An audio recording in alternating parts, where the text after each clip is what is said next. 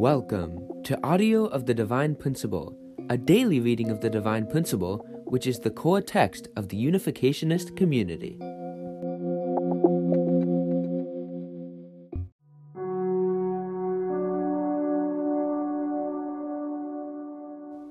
Chapter 5 Resurrection.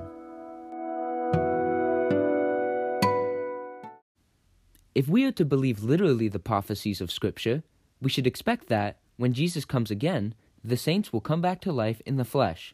Their bodies, buried in the earth and completely decomposed, will be reconstituted to their original state. On the one hand, these prophecies are the Word of God, and as people of faith, we must accept them. On the other hand, given the modern state of our knowledge, they do not make rational sense. This brings great confusion to the Christian faith.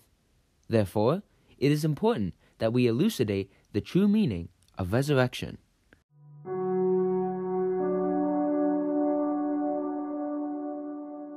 Section 1. Resurrection. Resurrection means to come back to life. To come back to life implies that we have been dead. To fathom the meaning of resurrection, we must clarify the biblical concepts of life and death.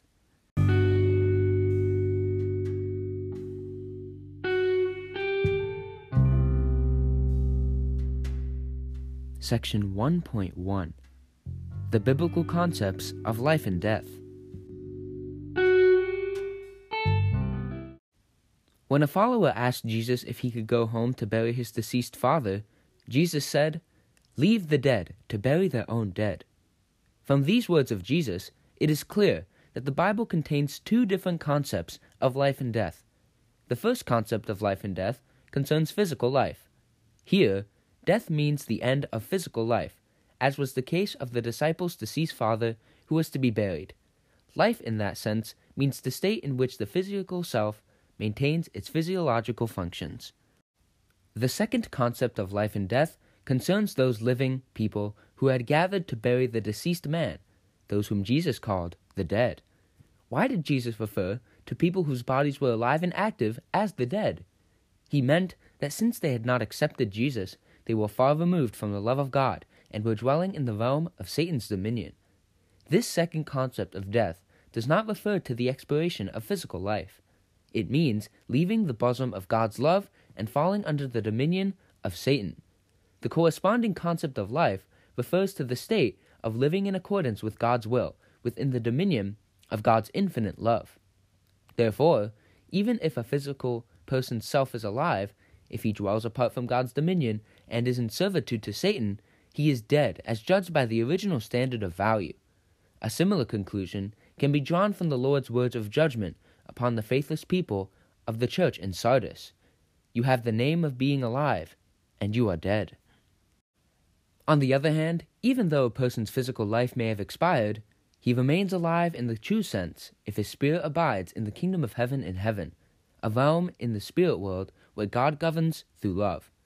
When Jesus said, "He who believes in me, though he die, yet shall he live," he meant that those who believe in him and live within the realm of God's dominion have life. Even after their physical bodies have returned to the soil, their spirits enjoy life in God's dominion. Jesus also said, "Whoever lives and believes in me shall never die."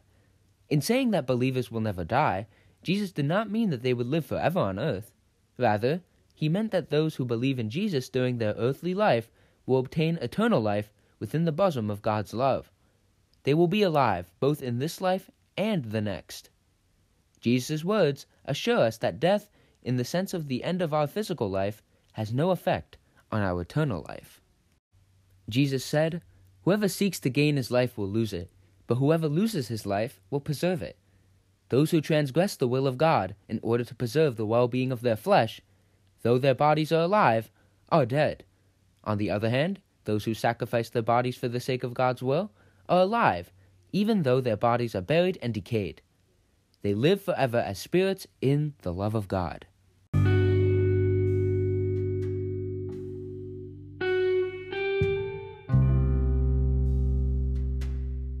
Section 1.2 The death caused by the human fall.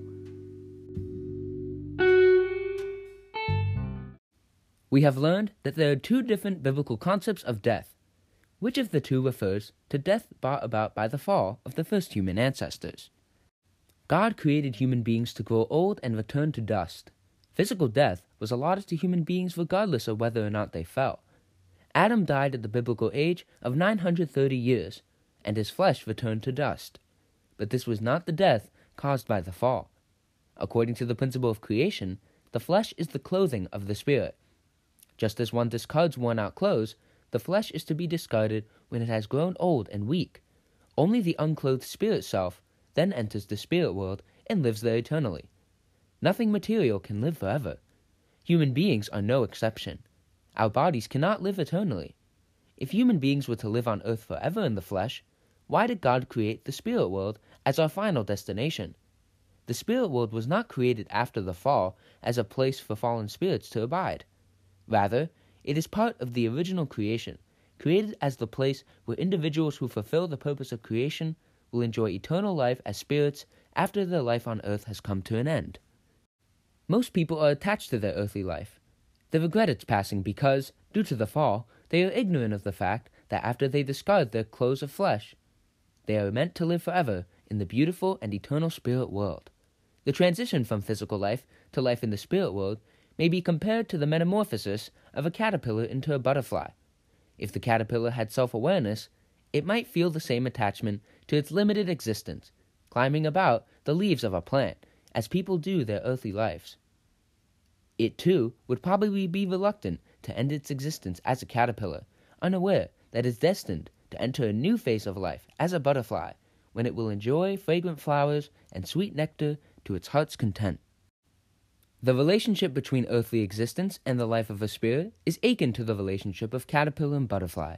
Moreover, if there had been no fall, earthly people would have been able to relate with spirits just as naturally as they relate among themselves.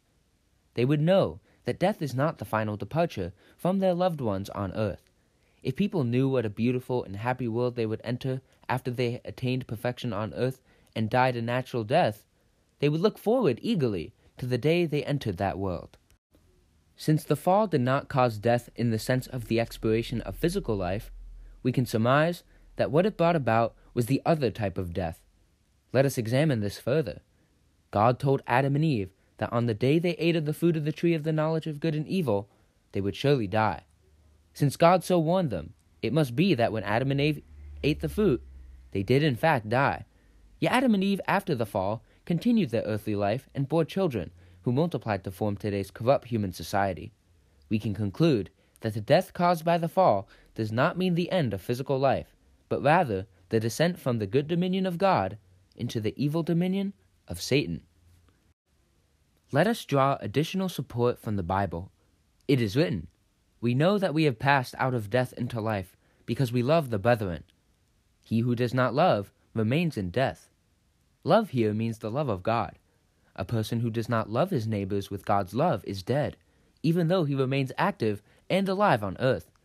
This is also the sense of the verses, "The wages of sin is death, but the free gift of God is eternal," and "To set the mind on the flesh is death, but to set the mind on the spirit is life and peace." Section 1.3. The Meaning of Resurrection. Many have hitherto believed that the death caused by the fall was physical death. Consequently, they have interpreted the biblical concept of resurrection as revival from physical death, and believed that resurrection of the dead involves the biological regeneration of their decomposed bodies. However, the fall of the first human ancestors did not cause this kind of death. According to the principle of creation, the human body was created to return to dust after it grows old. A decomposed body cannot be restored to its original state. Furthermore, it is not necessary for a spirit to take on another physical body when he is meant to enjoy eternal life in the vast spirit world.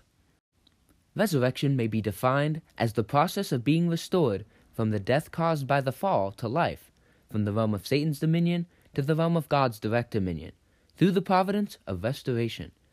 Accordingly, whenever we repent of our sins and rise to a higher state of goodness, we are resurrected to that degree. The Bible illustrates the process of resurrection. "He who hears my word and believes him who sent me has eternal life. He does not come into judgment, but is passed from death to life. Based on this verse, we can affirm that resurrection means to leave the bosom of Satan and return to the bosom of God. It is also written, "For as in Adam all die, so also in Christ shall all be made alive." This verse means that because we inherited Satan's lineage as a result of Adam's fall, we are dead. When we return to the lineage of God through Christ, we shall be resurrected to life.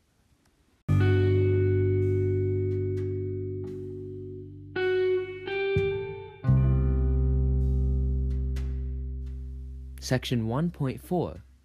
What changes does resurrection cause in human beings? According to God's word, Adam and Eve died when they ate the fruit of the tree of the knowledge of good and evil. Nevertheless, no significant external change took place in them. At most, there were momentary changes in their countenances due to their anxiety and fear they felt over having fallen. Likewise, no significant external changes should be expected to take place in fallen people when they are resurrected to the state prior to the fall. One who has been reborn through the Holy Spirit surely has experienced resurrection. Compare such a faithful person to a robber.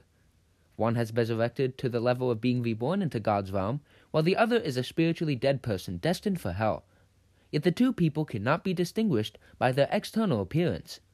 One who believes in God according to Jesus' teachings is indeed resurrected from death to life.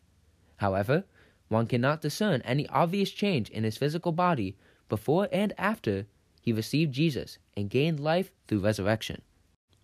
Jesus was truly a man who fulfilled the purpose of creation. Nevertheless, judged by his outward appearance, Jesus was not noticeably different from ordinary people. If he had unmistakably displayed divinity in his outward appearance, then everyone around him would surely have believed in and followed him. The changes a person experiences when he is resurrected and enters the governance of God takes place in his heart and spirit. Having been liberated from Satan's dominion, a resurrected person can unite with God in heart and acquire a divine nature. These internal changes also purify his body, transforming it from a haunt of Satan into a temple of God. In this sense, we may say that our physical body is also resurrected. We may compare it to a building which was previously used for evil purposes, and is now used as a place of worship. Although there may be no changes in its outward appearance, it is now sanctified as a sacred building.